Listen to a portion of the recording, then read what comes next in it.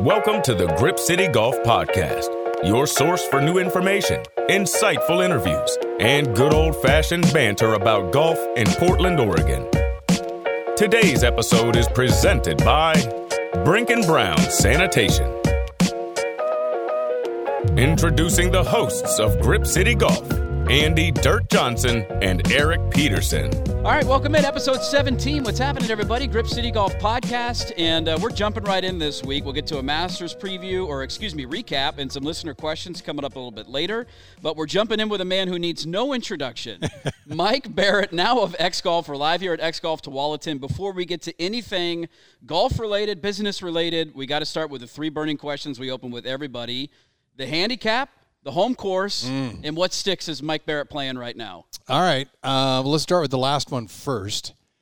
I'm playing TaylorMade P790s. Okay, got the same. And I just got the Stealth, which I don't go in for the latest and greatest normally. I was hitting the older TaylorMade, the R5, but the Stealth is a hammer. Does it have forgiveness like the commercials say? It does, but it also, I think it's also that I've got a low kick shaft in it that I think is, I used to carry X-Flex, and I can't let, those times are not here anymore. But my ball speed's 150, around 150. Okay. But with that, and I was in here the other day hitting, and we'll talk about it in a minute, but you get an instant readout on the screen, and I was never really into the stats.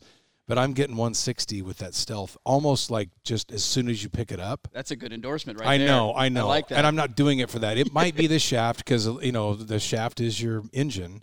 But, man, you can feel it bend. And I'm not really into that. I used to hit the ball a lot further than I do now. But with that, if I complete the backswing, I can feel that thing bend. And it kicks low because I hit a high ball. But anyway, that's the driver, and I still hit an old Vapor 3-wood, which I love, that I've got a Fujikura shaft in, which is great. Back when Nike Golf was cranking and doing clubs, I got to know the guy here who was kind of their club fitter for NBA players and endorsers. And so I got to know him, and he used to let me come in, and he would fit me, and he had all this stuff around. So, man, I got spoiled for a few years. That's a good guy to know in your life there. Shaft-wise, yes, because shafts are so expensive, and, people forget oftentimes if they're a mid-handicap or high-handicapper, you just don't realize how important the shaft is. And he taught me a lesson on the value of a shaft. And so once I got and he always had the shafts in there, because I never wanted to blow $400 on a shaft, because I just thought, well, I just spent $600 on a driver. I'm not going to do that. And you don't even know if it's going to work. No, right. And that was before, and this was back before really X-Golf, TrackMan, all these things that you could get immediate feedback. Now to be a club fitter, and the PXG guys come in now and then and fit in a bay here, but you just get such immediate feedback, and it stacks up so you can compare against other shafts immediately and look and see how they're kicking and whatever. So anyway, and then I'm hitting a Scotty Cameron putter, and I have Cleveland wedges. I carry a 52, 56, and a 60. Okay. Yeah. I like that combo. Okay, yeah. And then home course, and what's your handicap? Well, I don't have a home course now. Yeah. I mean, X-Golf is my home. The home course. Yeah. I've only played, this is crazy, but I've only played outside like 3 times in the last year. Really? And I lived in Tualatin during all my Blazer years, and I used to play Tualatin Country Club a lot, but I was never a member. Because if you had a few tickets and you do a little trade deal, and God rest his soul, Sean Fredrickson was a good friend of mine, and Sean, who passed in that plane crash in Idaho. Sean and I had a little deal worked out. I can say it now, but I played there a lot. What's the home course on the X-Golf TrackMan? What's funny is we have about 60 courses, including St. Andrews, Pebble, Coeur d'Alene. We have a lot of those courses, but I direct people to the Asian courses because they have X-Golf is a South Korean company, and there's X-Golfs all over Australia and all over South Korea. And Pebble is great. Most people want to come in and play Pebble Beach, or they want to play Spyglass, and they're great. Nothing wrong with them. But for some reason, I have drifted to these Asian courses. So there's a course called T-Cloud. There's a course called Asiana. There's what is the other one down there? Montvert. There's 4 or 5 courses, a couple in Japan and a few in Korea that I just love on here, and I can show you a little later. Okay. But I also do like Harbor Town on here because Harbor Town is very tight. If you play Bethpage or Innisbrook or East Lake on here, they're great, but they're wide open, not a lot of trees, and so I'm not sure. I just don't think they maybe took as long to create those courses as they did. Harbor Town, though, is fantastic, but you have to, like the real one, like Tualatin Country Club, you have to hit it straight. Got to keep it straight. Yeah. If you spray it, you're in trouble and you're pitching out. Does the wind come into play too? Is that you can turn the wind on and off? It can get windy at Harbor Town or some of these other courses. So you can turn. It's got different wind settings, and if you really want to torture yourself, play the blue tees at St. Andrews and turn the wind on. It'll kick your butt. And I do that once in a while when I just feel like. But the St. Andrews course on here is fantastic, but it is brutal. And it's real. It's probably the most realistic courses they have in terms of outside, kind of rough. And you'll hit it, you'll bang it down the middle, and it'll say you're in the fairway, and it doesn't look like you're in the fairway. And then at times you'll be like the real St. Andrews. I mean, it's gorse and bushes and right. Yeah, it's. But I think there was a par 5. I think on this St. Andrews course from the Blues, it's about 655. Oh. And you get the wind in your face. I'm going to Bandon this week, and maybe it'd be a good prep to come here and play the old course with the wind turned up. Completely. Practice a little bit. Yes. Add a little rain to the mix, too, if you can. Throw the weather into the elements in there. You got to get ready to go. And you can turn on a random wind on here to where for every shot it's gusting. You don't know which way it's going. And it does affect you. Maybe not as much as like if you've played Xbox golf games and stuff. And I always find in those video games, the wind it does more than it really would in real life, I think. Yes. On this, though, it doesn't. But it does affect your flight for sure. And you can see it, and you have to plan for it. Hit those knockdown shots? Yeah. And it records that. And the other thing that is really cool about, and this is St. Andrews, too, with the massive greens, but the X-Golf putting greens, the putting is, I would say, from playing indoors in here the last 16 months, the biggest part of my game that's improved is my putting. Really? And I've always been a good putter. But we had some guys come in recently, and they got set up, and they started to play a hole, and he came over, and he goes, "Can we just turn the putting off like TrackMan, just have a auto putt?" And I said, "No." And I said, "But you're going to like it." And he said, "I've played other ones, and it just takes so much time to putt. It eats up all of our bay time." And I showed him the putting and kind of how it works, and it defaults to a 7-foot gimme. You can change that. So for league nights, like tonight, we'll turn that setting down to 2, I think, or 3. Okay, anything super close, you just grab inside the and leather. pick up, yeah. But to keep your round going, we keep it on 7 feet, and that way you don't have 6 putts per hole. Yeah. And if you putt it correctly and it shows you the break like it would a video game, I think it's really accurate. That's really so. Before we get too deep into the woods on X-Golf, because there's a million I already things have. I want to Sorry go about down. that. No, I love it. This is great. The passion is there, and it's awesome. I'm just, from your background, I'm curious where did the love of golf come? I mean, I imagine to venture into a business like this, there's got to be passion. Is it family related? Is it something you picked up? How did you fall in love with the game of golf? Well, I grew up in Albany, and my dad was the basketball coach at West Albany, and he was also the golf coach in his early years, and they won a state championship in the 70s. And back in the day, you could be a teacher and a coach and belong to a country club in a small town because it wasn't expensive. It wasn't like now. And not that it's overly expensive now. So I grew up at Spring Hill in Albany, and we lived a half mile from the course. So every summer, I'd ride my bike with my clubs on my back, and I worked at the course, and I picked the range. And my memories of that are better than, they've always been great. Like I always talk to Chris Carnahan from Jones Sports because he grew up in Albany at Spring Hill. So we both have these fond memories of Spring Hill. And the Oregon State team would come over and play back before Tristing Tree. They would play Corvallis Country Club in Spring Hill. And then we had reciprocals at Tokatee, at Illahee. So I played all those Mid-Valley courses and never much up here. But Spring Hill was a phenomenal course to grow up on because it was a fairly tight course. But it had 3 3s, 3 4s, 3 5s on each side, no 2 in succession. So it was built with as much variety as you could get on a golf course. And I didn't really even realize it. And they always had great greens, not huge greens. I had to leave that course to realize I was actually a decent player right. Because it just, for my, my thing is with a lot of people, when I was young, I just tried to kill the ball and was not very often in the fairway. And that course will kill you if you're not in the fairway. Right. And like Tualatin. And maybe that's why I love Tualatin Country Club, is because it's very much, to me, like Spring Hill. Yeah, narrow, a lot of trees, keep it straight, and small, and kind of can be some smaller greens. And then I went to Oregon State. Well, I played college baseball for a year at a JC, went to Oregon State with the intent of going there because I didn't get a scholarship out of high school there. And I was a left-handed pitcher, and I play right-handed, oddly enough. I don't know why. And but I had arm trouble, and I stopped. And then I got to know a bunch of guys on the Oregon State golf team. So I lived with them in college. And a good friend of mine, Warren Vickers, won the Pac-10. I think he won the Pac-10 title. He won a bunch of tournaments in college. And so I started working for media relations at Oregon State, and one of my beats was golf. So I went to a lot of the tournaments, was always writing the press releases and the tournament recaps for the golf team. And I actually thought that would be the business I would end up in. After college, I moved up here and thought, well, I'll get into selling golf clubs. But then I started to realize you work while everybody else plays, and it didn't seem as appetizing. And then stumbled into radio and then TV, and then there we go. So that's the background. Hearing you tell all this story, it's like I'm amazed that you're not in golf. I mean, everyone thinks of you now as like trailblazer guy, and hearing the story of how you grew up riding your bike to Spring Hill, it's like he's the golf guy around here. I played a ton of golf. I mean, we would go out in the afternoons at Spring Hill as kids, and I had a couple of friends, and we just play 36, 54, just play all day. Amazing. And then when I worked there, which was up until maybe a little bit in college, I worked there and picked the range. And oddly enough, it's funny how your paths cross with others. But Tom Clark was the pro there later on, who hired me and then fired all of us like 6 times because he was always mad at us because we weren't picking the range or we broke into the pop machine. You were just hitting range balls. And his son rolls into X-Golf a year and a half ago.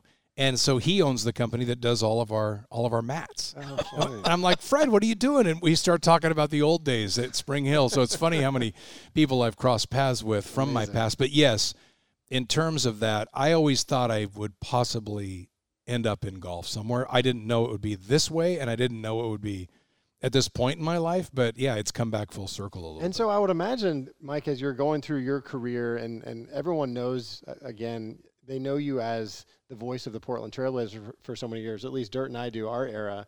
And I would imagine that there's a little bit of nostalgia to be able to not only play more golf, be involved with golf, but actually do it in a business way. Like, did you think about that as you got into X-Golf as like, man, this is my opportunity to like really get back into something that I truly love and that reminds me of my childhood? No, I would like to think it was that well thought out. It really wasn't. It was. I've got a couple of really good friends, Bill Farnham, Eric Timmons. Eric runs York and Curtis Construction. Bill is a Nike guy, and we've been friends for years. And Bill started talking about doing something. And he had a birthday party for one of his kids, and they had one of those trucks that pull in and have all the video games in them, where they pull the RV or whatever, and you rent the truck for the birthday party and all the kids. Yeah. So he was saying, wouldn't it be cool if you could do a simulator like in a truck and have it at a party? And so we looked at that, and it was like, nah.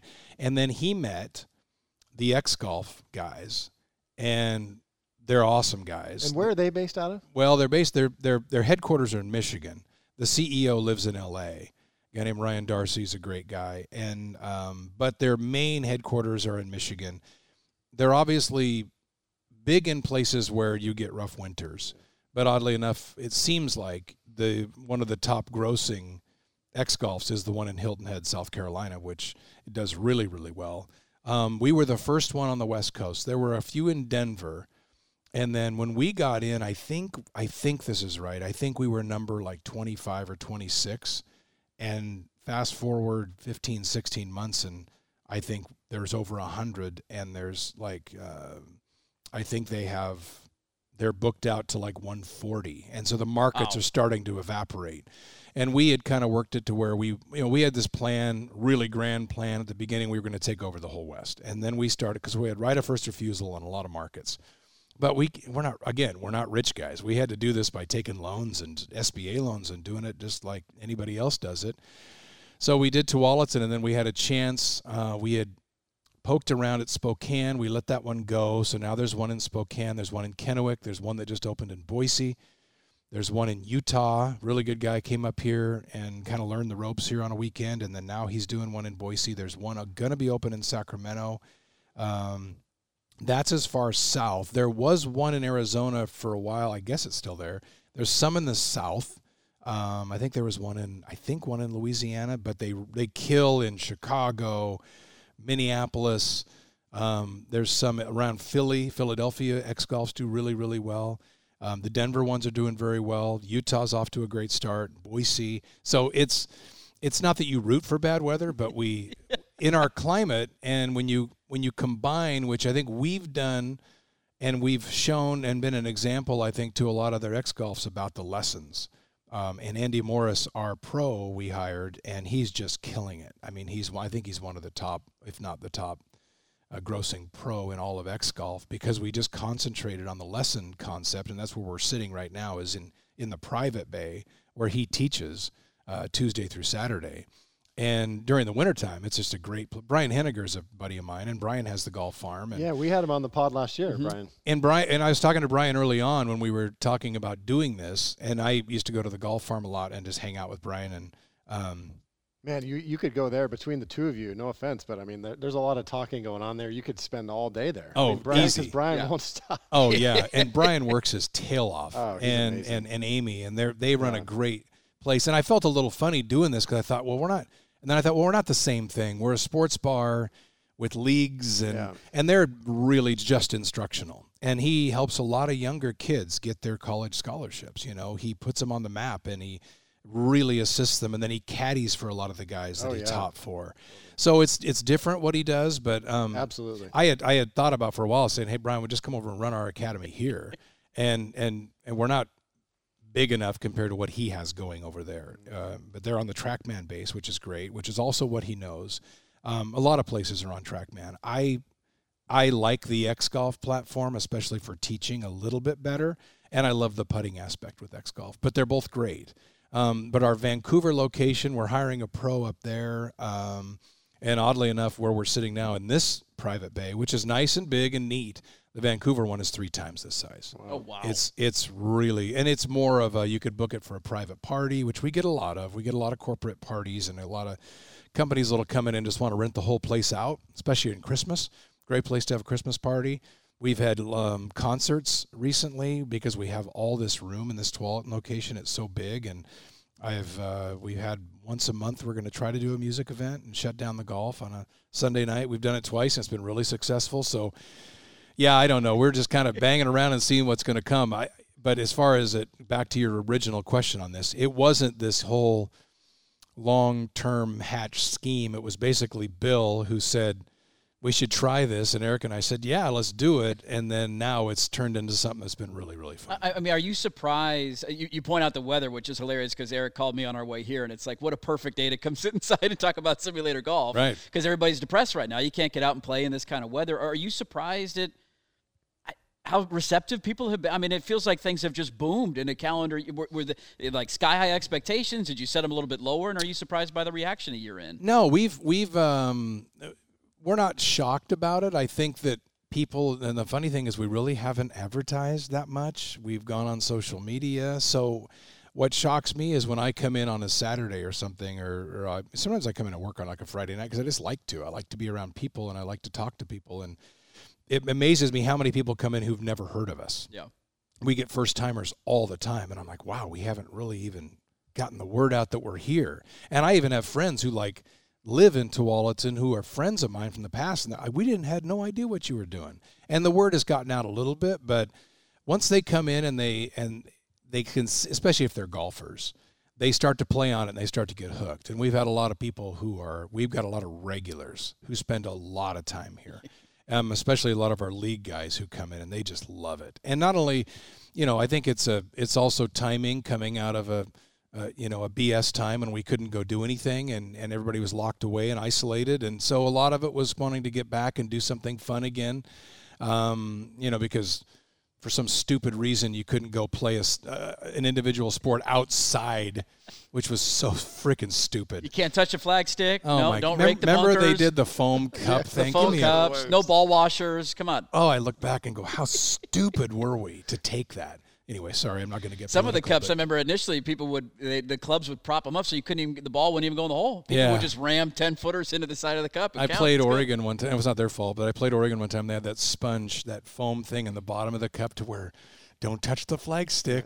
It's like, I'm out here by myself. Yeah, it's so stupid. But anyway, part of, I think, the success here is we came on the end of that. And really we weren't even in the end of it. We still were, and we kind of qualified as a training facility. There's this gray area during all of this. And so people playing didn't have to wear masks necessarily. Right. And so it was, I'm not sure anybody ever did in here.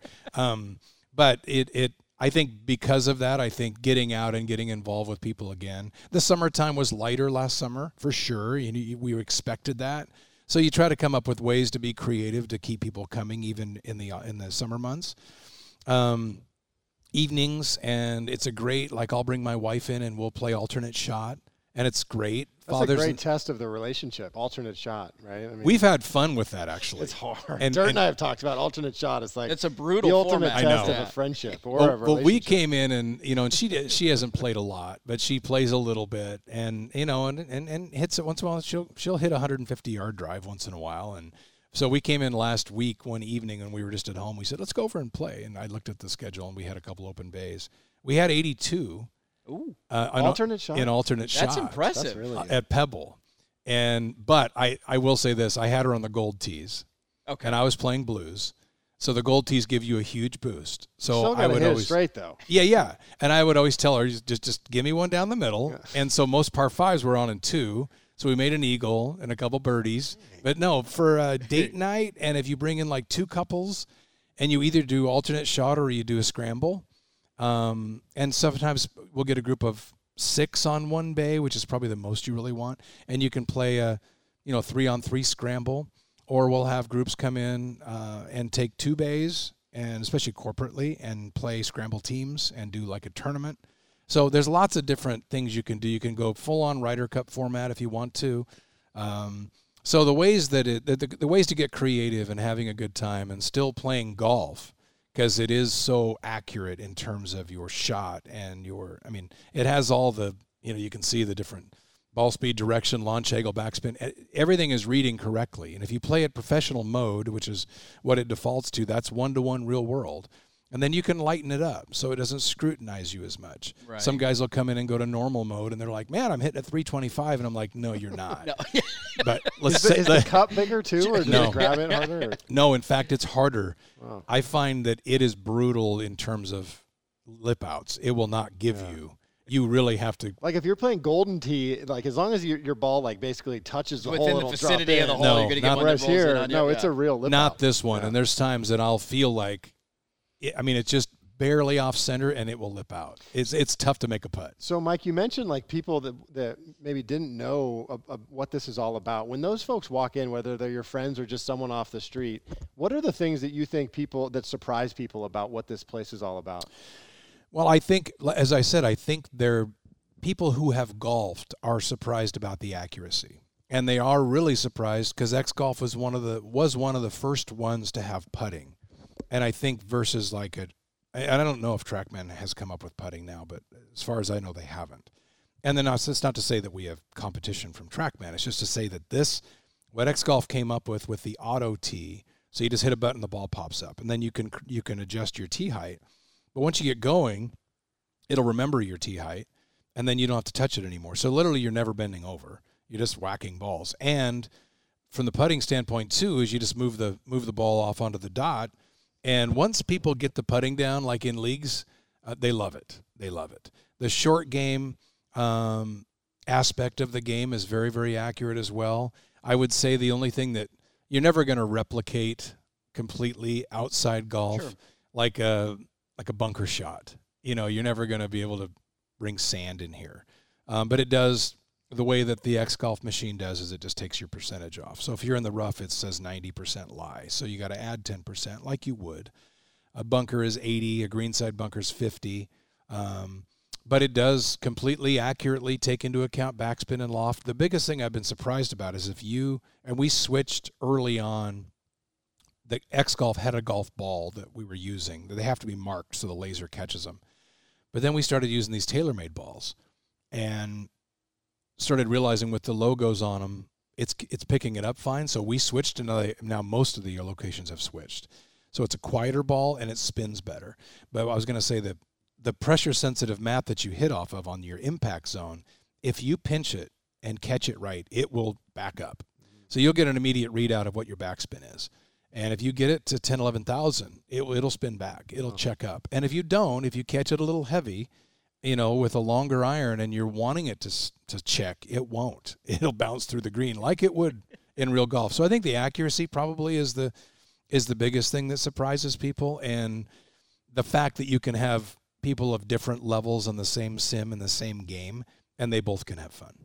And it's not taking 5 hours to play with somebody who's new, where you're walking around hitting 7 shots on a hole. And like the whole, you mentioned bringing your wife in. That's like sparked an idea in my mind, because I'm trying to get my wife into golf. We'll take her out from time to time, but it can get frustrating when you're topping them off the tee and then you're walking and picking this one up. But simulator golf changes that. The other aspect of it that I love, that I don't think people realize or pay enough attention to, and you've kind of touched on this a bit, but the teaching aspect indoors, I think, is probably the most exciting thing for me, where it's great you can come play, but the aspect of having dry teaching in the winter with a pro, and just the benefits of all the things you're talking about, where you can truly track what your weaknesses are and your strengths are. Is there ideas to further expand the teaching? You like where you're at? You obviously mentioned you got a guy in here who's well-respected Tuesday through Saturday. Is that kind of the way you see it going in the future? Yeah, I mean, Andy does, he does the group lessons where sometimes he'll do 3 different simulators and kind of walk around. We have a lot of different high school teams. Today we have high school, I think it's Lake Oswego, coming in and having a practice in here, because I think those coaches realize that sitting out and banging balls with freezing cold hands you're not learning anything. You just want it to end. And I think with the teaching part of it, with that and the way that he does it, and we do corporate things where we got a huge meeting room in back, so you can bring in bring in your company, bring in 25 people, whatever, have a big off-site meeting, have something to eat, go play a scramble, or get some tips or instruction. No, I think that part of it is something I think we underestimated, and a lot of that is kudos to Andy, who's got a big social media following, and I've started to do some videos with him here as we just screw around and start, I'll pick out a question for him and we do short videos, which I think are really neat, because I watch that stuff on Instagram. That's my whole algorithm on Instagram. Right. It's just swing Mine golf too. tips. It's just golf stuff. And I love that. And so we're trying to kind of, I don't know, there's a lot of stuff we have not yet, I think, even discovered, but we're getting there, and we're just kind of seeing where it takes us and trying to be flexible with what we're doing. But no, it's been, the teaching part of it, I think, is really cool. And as I said, if you're standing outside and as we were as kids, your hands are cold and you're hitting crappy balls and it's muddy, it's just not fun. And you're not making any progress.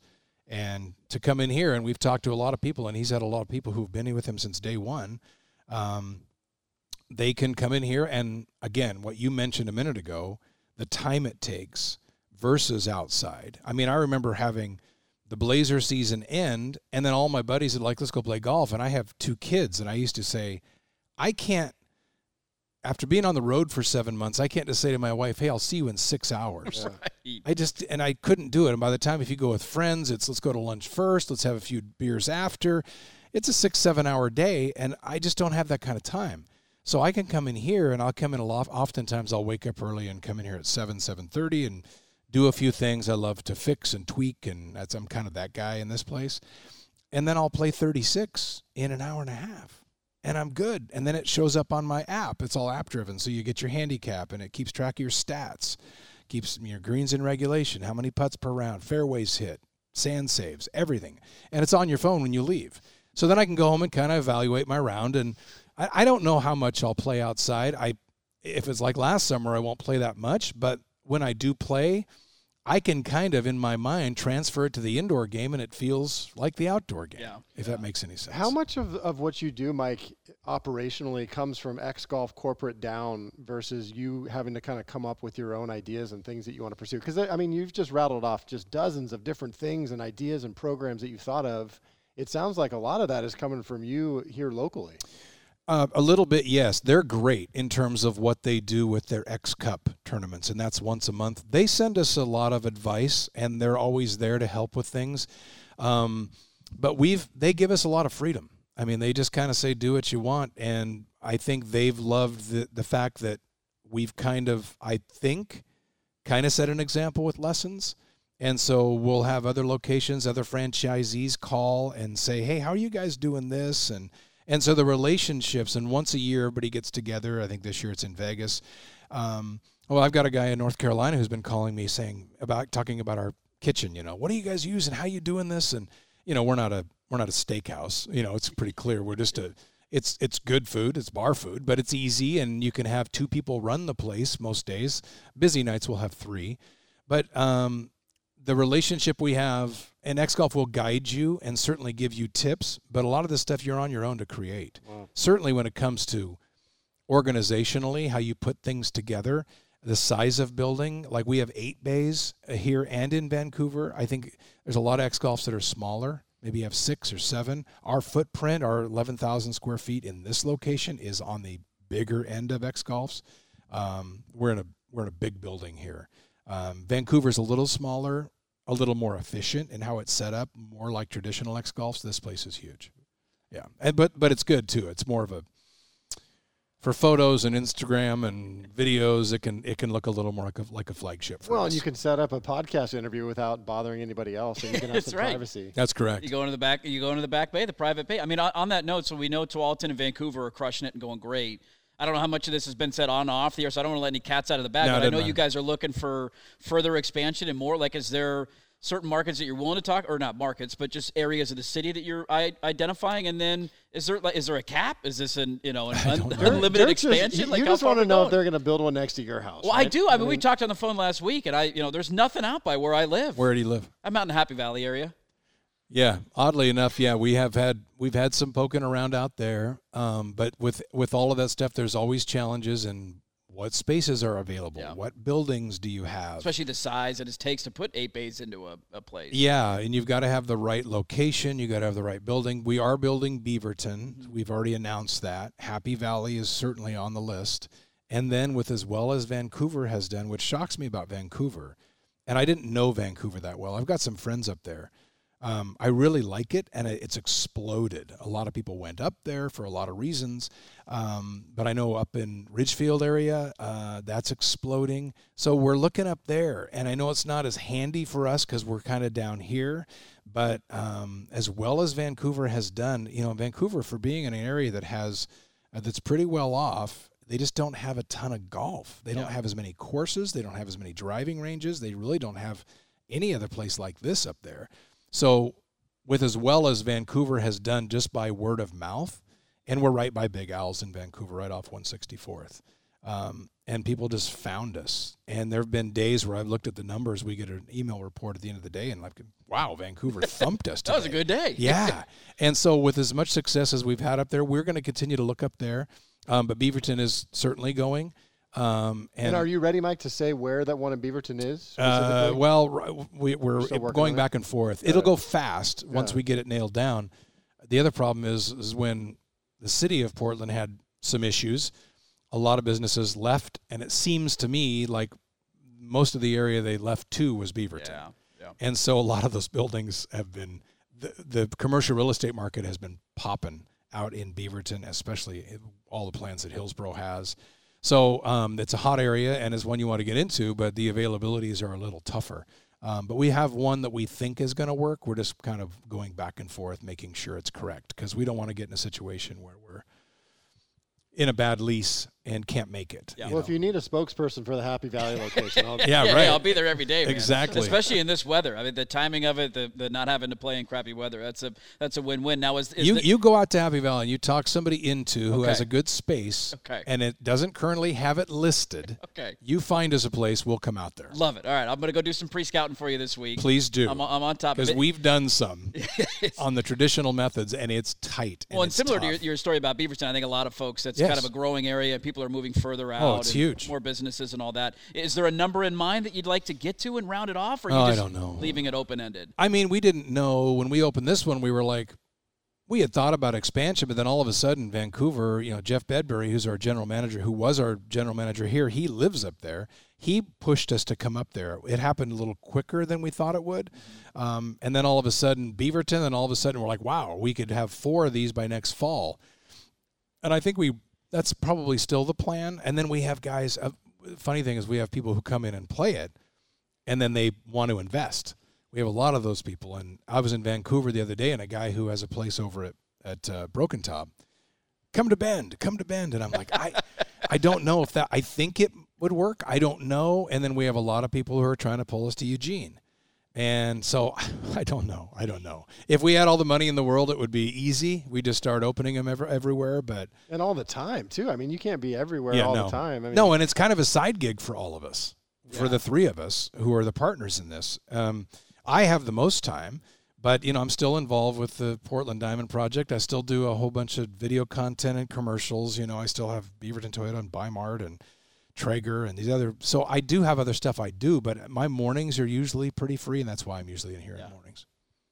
Well, it's so fun to be here and to see it and to kind of experience what these look like, because I've never been into one of these. The last thing that I have on it is you're going to get hooked, by the way. I am totally. I can see it. This is dangerous for you me. will. If I ever get fired in radio and I reach out to you for a job, don't hire me, because I'm not going to do anything if I work here. You can happily come work here. We're always looking for good people. So the putting aspect of it, though, is something I do want to expand on, because in my past playing simulator golf, that's the only criticism that I've ever had. It's like, it's great. I love the tracking. I love, usually you just I put it on a range setting and see what I'm targeting, 175, 185, how far certain clubs are flying. What is it about the putting you think that the technology that has gone into it that has made it easy? Because when you tie that aspect into it, there's really nothing that's left missing, I think, in simulator golf. No, that's right. And I think, again, and what usually happens is somebody comes in and they're like, whoa, the putting. And if they're not a player, it's probably a little tougher to adjust. If they are a mid-handicapper, they'll get it quicker.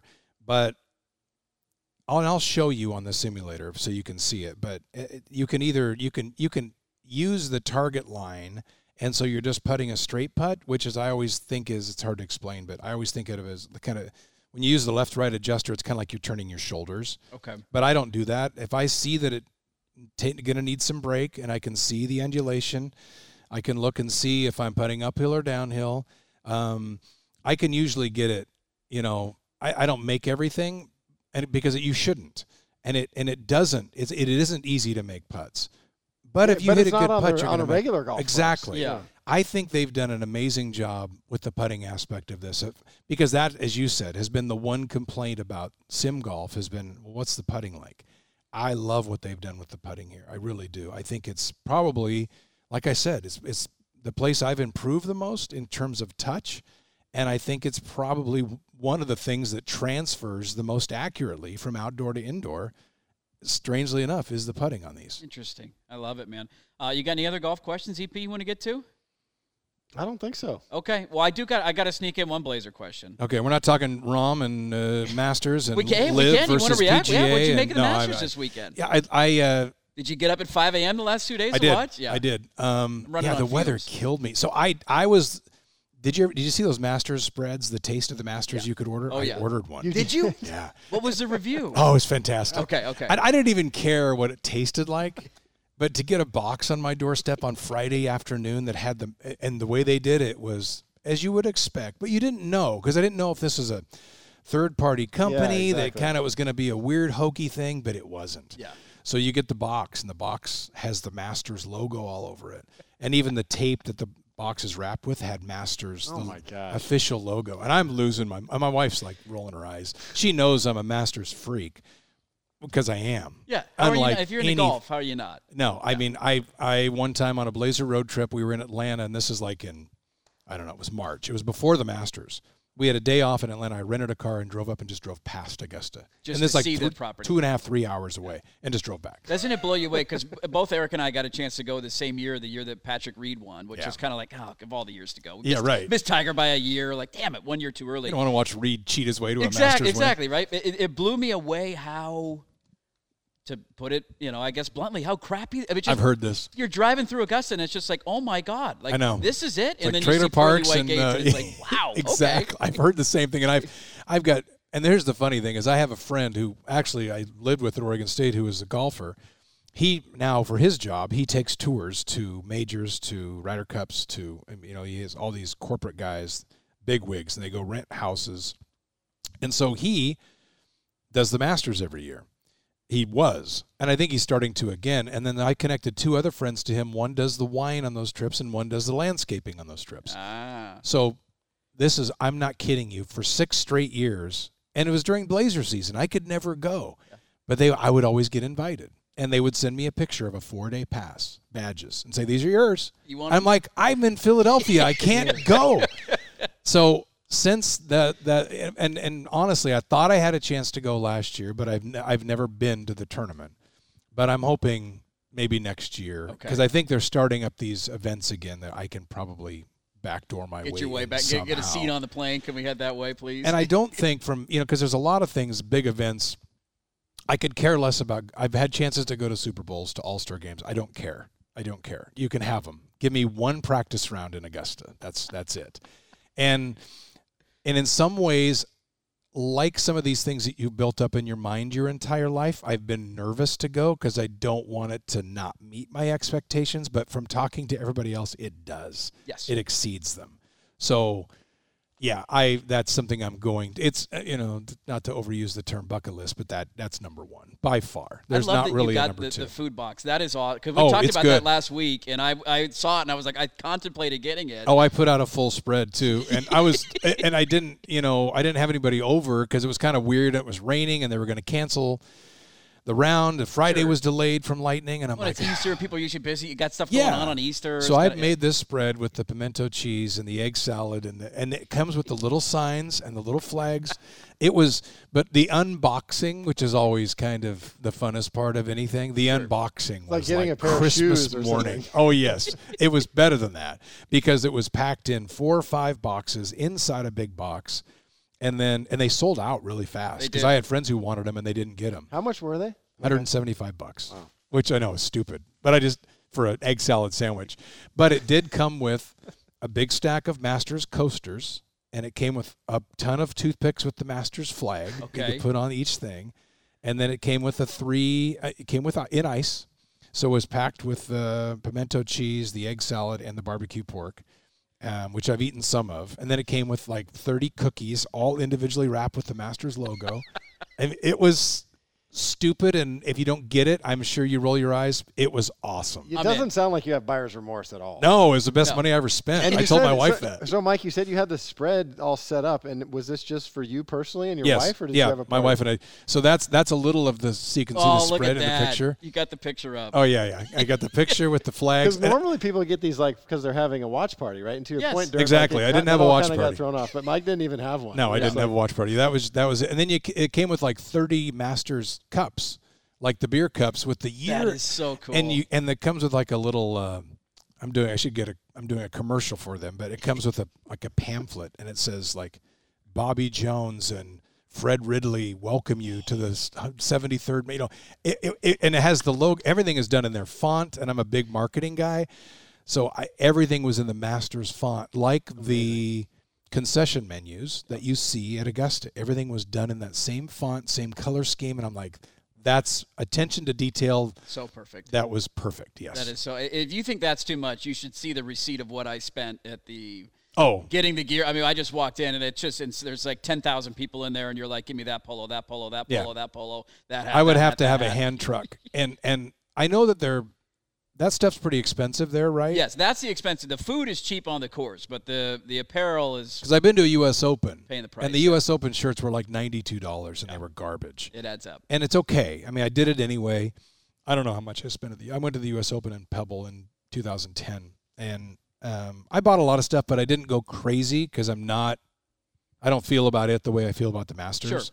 Sure. But yeah, I would need to take a trip to the car to take bags. Well, the funny thing is, I noticed when I walked in there, there's a UPS store literally next. They put a UPS on campus. How smart is that? And so you go buy 10 pounds worth of gear, ship it home, walk next door, put it in a box, ship it home, walk back out on the course. That is so smart. And you're just when you get home, there's a box for you with 30 polos and pullovers and hats and visors. See, that's the attention to detail that I would expect from Augusta. So it's glad to hear. I'm glad to hear that they did it. So I bought a golf shirt there when I was there in 2018 and brought it home, tried it on, and I was just like, it's just a little too big. And I saw in the bag, because I still had it wrapped up in the bag, for returns, call a local, I forget what the area code was, phone number, and for returns. And so I'm like, all right, well, let's see how this goes. So I call up Augusta National Golf Club. This is Gladys. I'm like, really? I bought a shirt. I need to return it. She's like, okay, great. What's your name? And She said, ship it back. We'll take care of it. We'll get you a new one. Unreal. So I'm like, let's see how this goes. So I ship it back. And Mike, to your point about like attention to detail and it like showing up and you're expecting it to be a little different than really what it ends up being. It was perfect. It was FedEx back to me. There was a note from the woman I talked to on the phone. Like everything was perfect. That's the best. I mean, and so you see, you have this image of the Masters watching on TV, right, of perfection, right? But you wonder, like, underneath the hood, is everything really what it's cracked out to be? But this tournament and that golf course, all these little stories that we're telling, everyone has their little personal story of, like, it really is.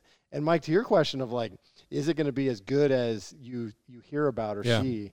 And I agree with Dirt. Like, it's more. It exceeded it, honestly, for me. Because there's just stuff about it that you didn't fully experience. Yeah. I mean, it's just different.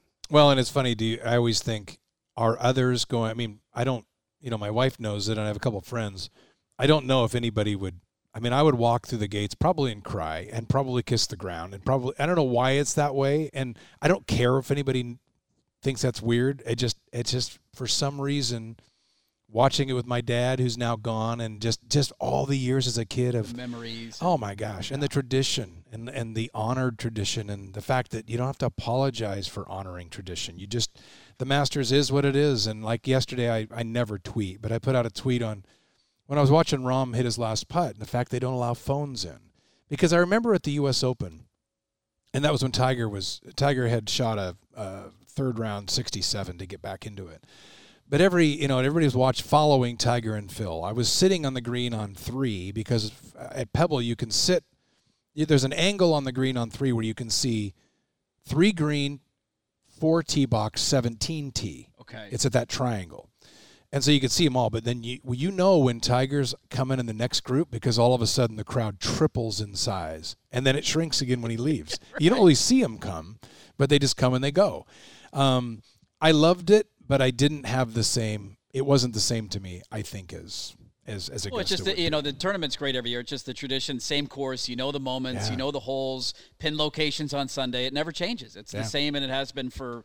I mean, if you happen to go into our men's room here to take a whiz, what's in front of your face are the Sunday pin locations from Augusta. Just so you know. That's perfect. So, what did you think of Jon Rahm's performance? I thought it was awesome, and I was I'm not an anti-Koepka guy by any means, especially after watching Full Swing. I think he's a bit of an insecure guy, a little bit tortured, and therefore I always some stuff last year. Yes, and therefore I'm always sympathetic, and I liked getting to know those guys on that show better, which I think that show did a great job. I'm a little anti-live. I don't like what it's done. I don't mean to say that I don't like capitalism, and I think it's all okay, but I didn't want to see as many live guys.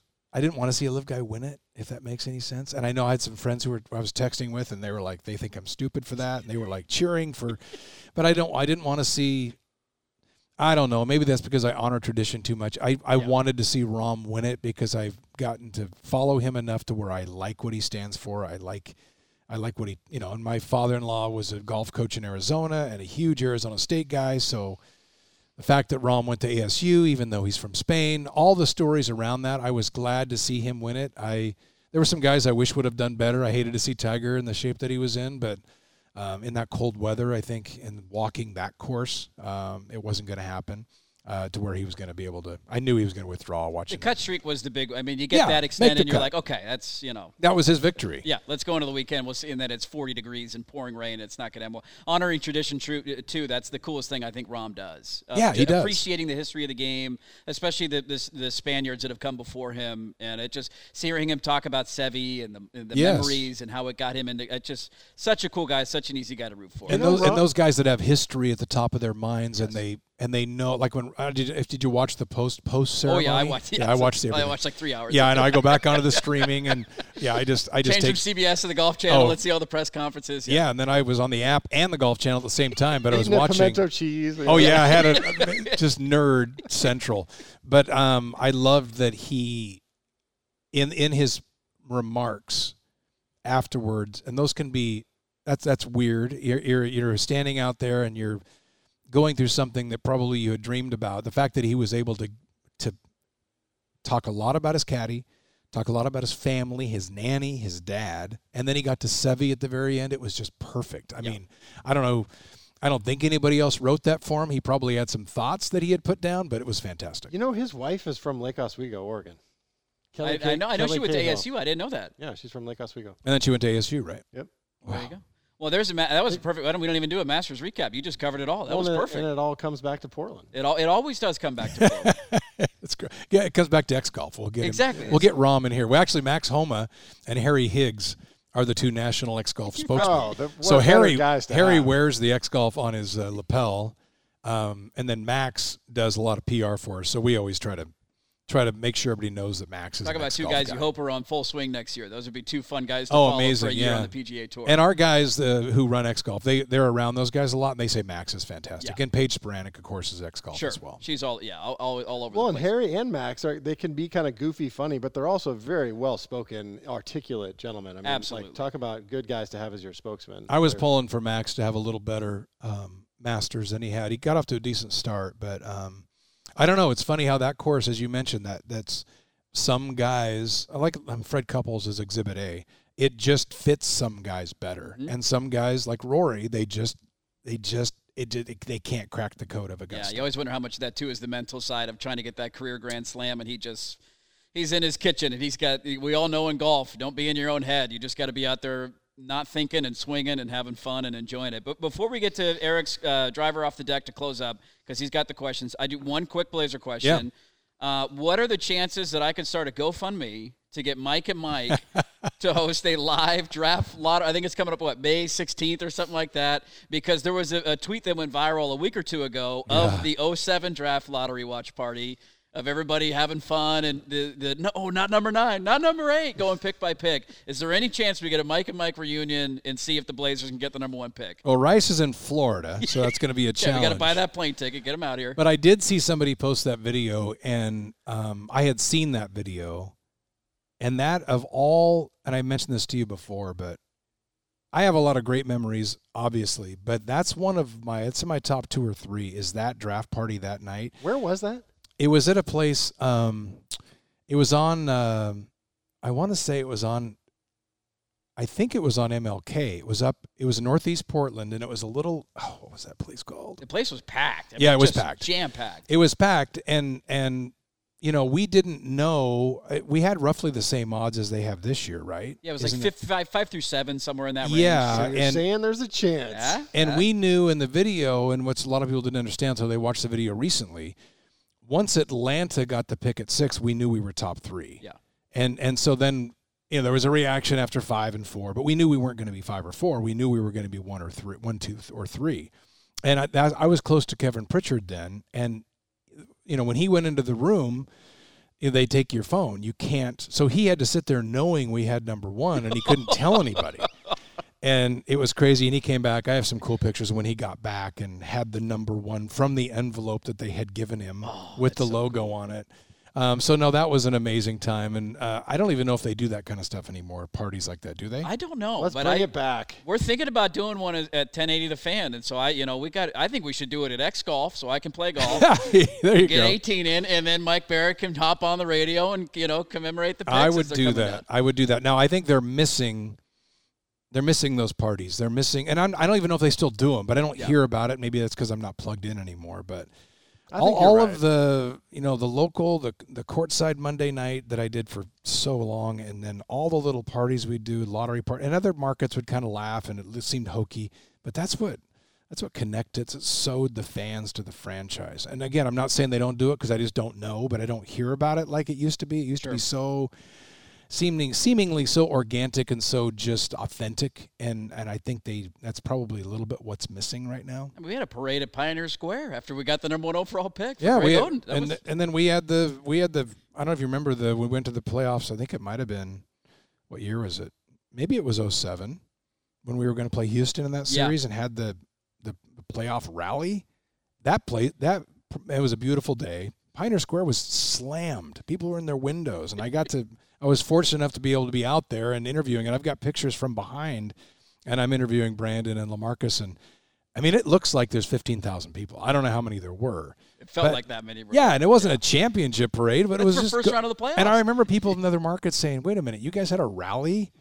for the playoffs? I'm like, yeah, we did. And it was a huge hit. I don't care what you think. Exactly. We did it. Sorry, not sorry. We were passionate. We were fired up. Okay, well, we'll keep that on the list. Yeah. I'll call Mike Rice. We'll see if we can get him a plane ticket out, see if he's willing to leave sunshine to come to rain. I would say get him to Zoom or Skype in, but I know he does not know how to operate that. We got to get him back out at Eastmoreland. I heard he loves Eastmoreland over the years. Yeah, so he does. he just like walked his way onto a lot of courses. Sometimes wasn't supposed to be there, but didn't care. All right, you fire off driver off the deck, EP. Yeah, so one of the segments we do, Mike, is driver off the deck, which is just kind of a few short, quick, off-the-wall questions that we have for you. So, okay. First question is your favorite course in Portland, outdoor golf course. So don't give us a simulator course. Okay. St. Andrews. Yeah. Yeah. Right. Yeah. It's right here. Yeah. Pebble Beach.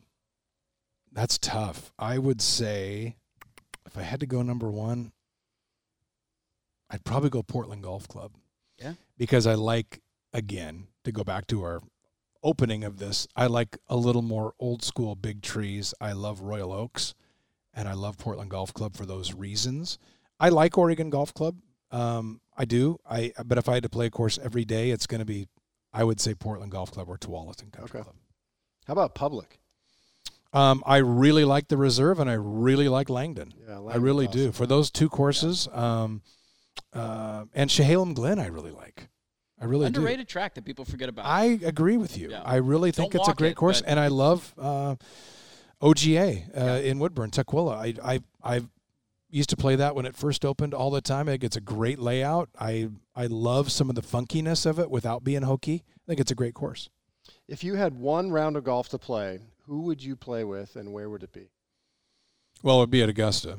For sure. With us, right? Yes, with you guys. Yes. That's the answer. Who's the fourth? Yeah. Yeah, right. Who would I play with? Can this be like you can go dead or alive. Fantasyland? Yeah, I'd probably play with, Arnold Palmer was one of my, and I was so fortunate to be able to be around him a little bit. I didn't know him. I just happened to be, I was at a breakfast with him. The way this worked out, and this is all kudos to Peter Jacobson, who I did a lot of stuff with, and Peter's been here, by the way. And I talked to him frequently, but Peter was my father-in-law, who is from Arizona and a golf coach who's now passed as of a year ago. He was so if you notice the mural we have on the wall out here, that's from the 63 Masters. So there's a reason behind that. I didn't just pick a picture of the Masters. So it's Arnie and Hogan coming up the 18th. My father-in-law was a marshal at that tournament. Wow. So he was a Arnie disciple. To be sure. Arnie's Army. So Arnie was coming back for the Umpqua Bank Challenge, which I was always involved lightly with the Fred Meyer Challenge. And so Peter said, would you be the announcer on the first tee for the Umpqua Bank? And I said, absolutely. And he had a great group coming back, and a lot of the guys from that era. And so I said, can I bring my father-in-law? He said, absolutely. So we went into Portland Golf Club. Maybe another reason why I picked that as one of the courses, because it had good memories from it. But Peter just said, come into the players area for breakfast. And I said, I don't know if I should do that. I mean, that's I don't want to be in an awkward situation where people say, who is this clown?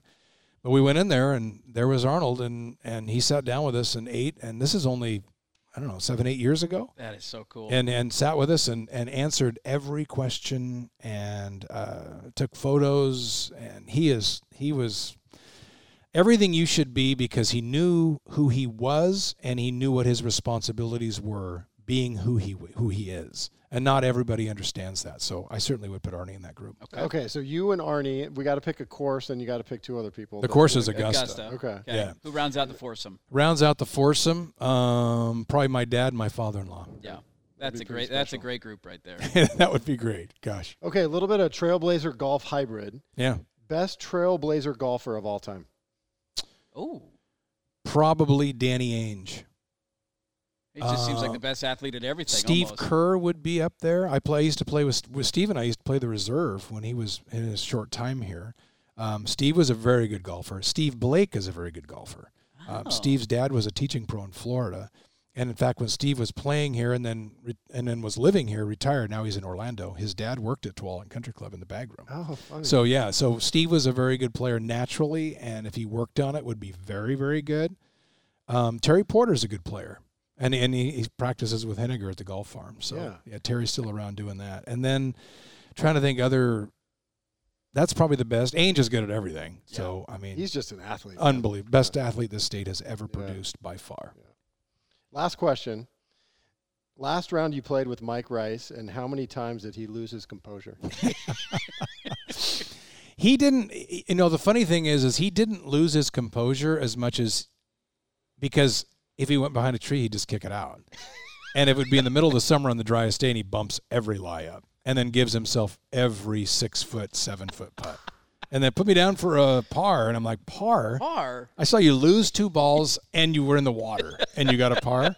I actually got my only hole-in-one with Rice at the South Course at the Reserve on number 7, which was a man's hole-in-one, and I was playing the blues. That's impressive. So it was 222 with a 3-iron, and he was actually with me for that, and that was really cool. He was fun to play with.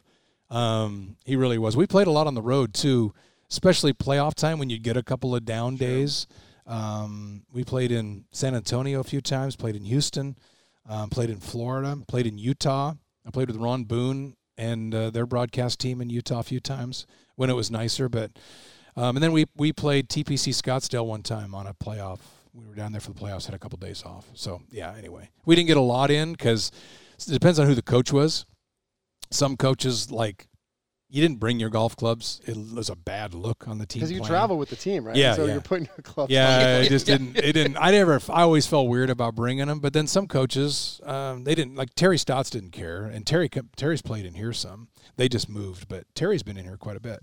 But Terry didn't care. Yeah. And Nate didn't really care, but it would feel a little funny. I would make sure they were on the plane before anybody else saw. You can't really hide them. Yeah. It was always a little awkward, but we would take them, especially in the playoffs. Nobody cared. Yeah, you got down days and stuff. Well, Mike, this was awesome. Thanks so much for hopping on the podcast. Absolutely. For hanging out with us for an hour. It's awesome to see it, to experience it. I've never been out here, and I'm hooked. So great. I'm ready to be Love here. Love it. Thank you for having me on. Honored. There you go. Mike Barrett, episode 17 of the Grip City Golf Podcast. I'm still around.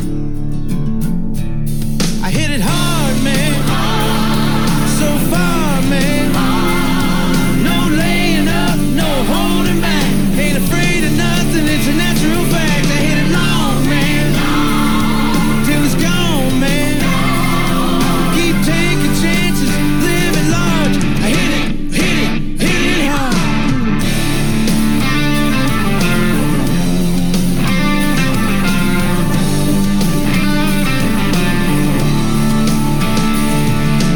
Most people would have given up by now. All the rough I've seen, these ups and downs. Somehow I just keep on playing through.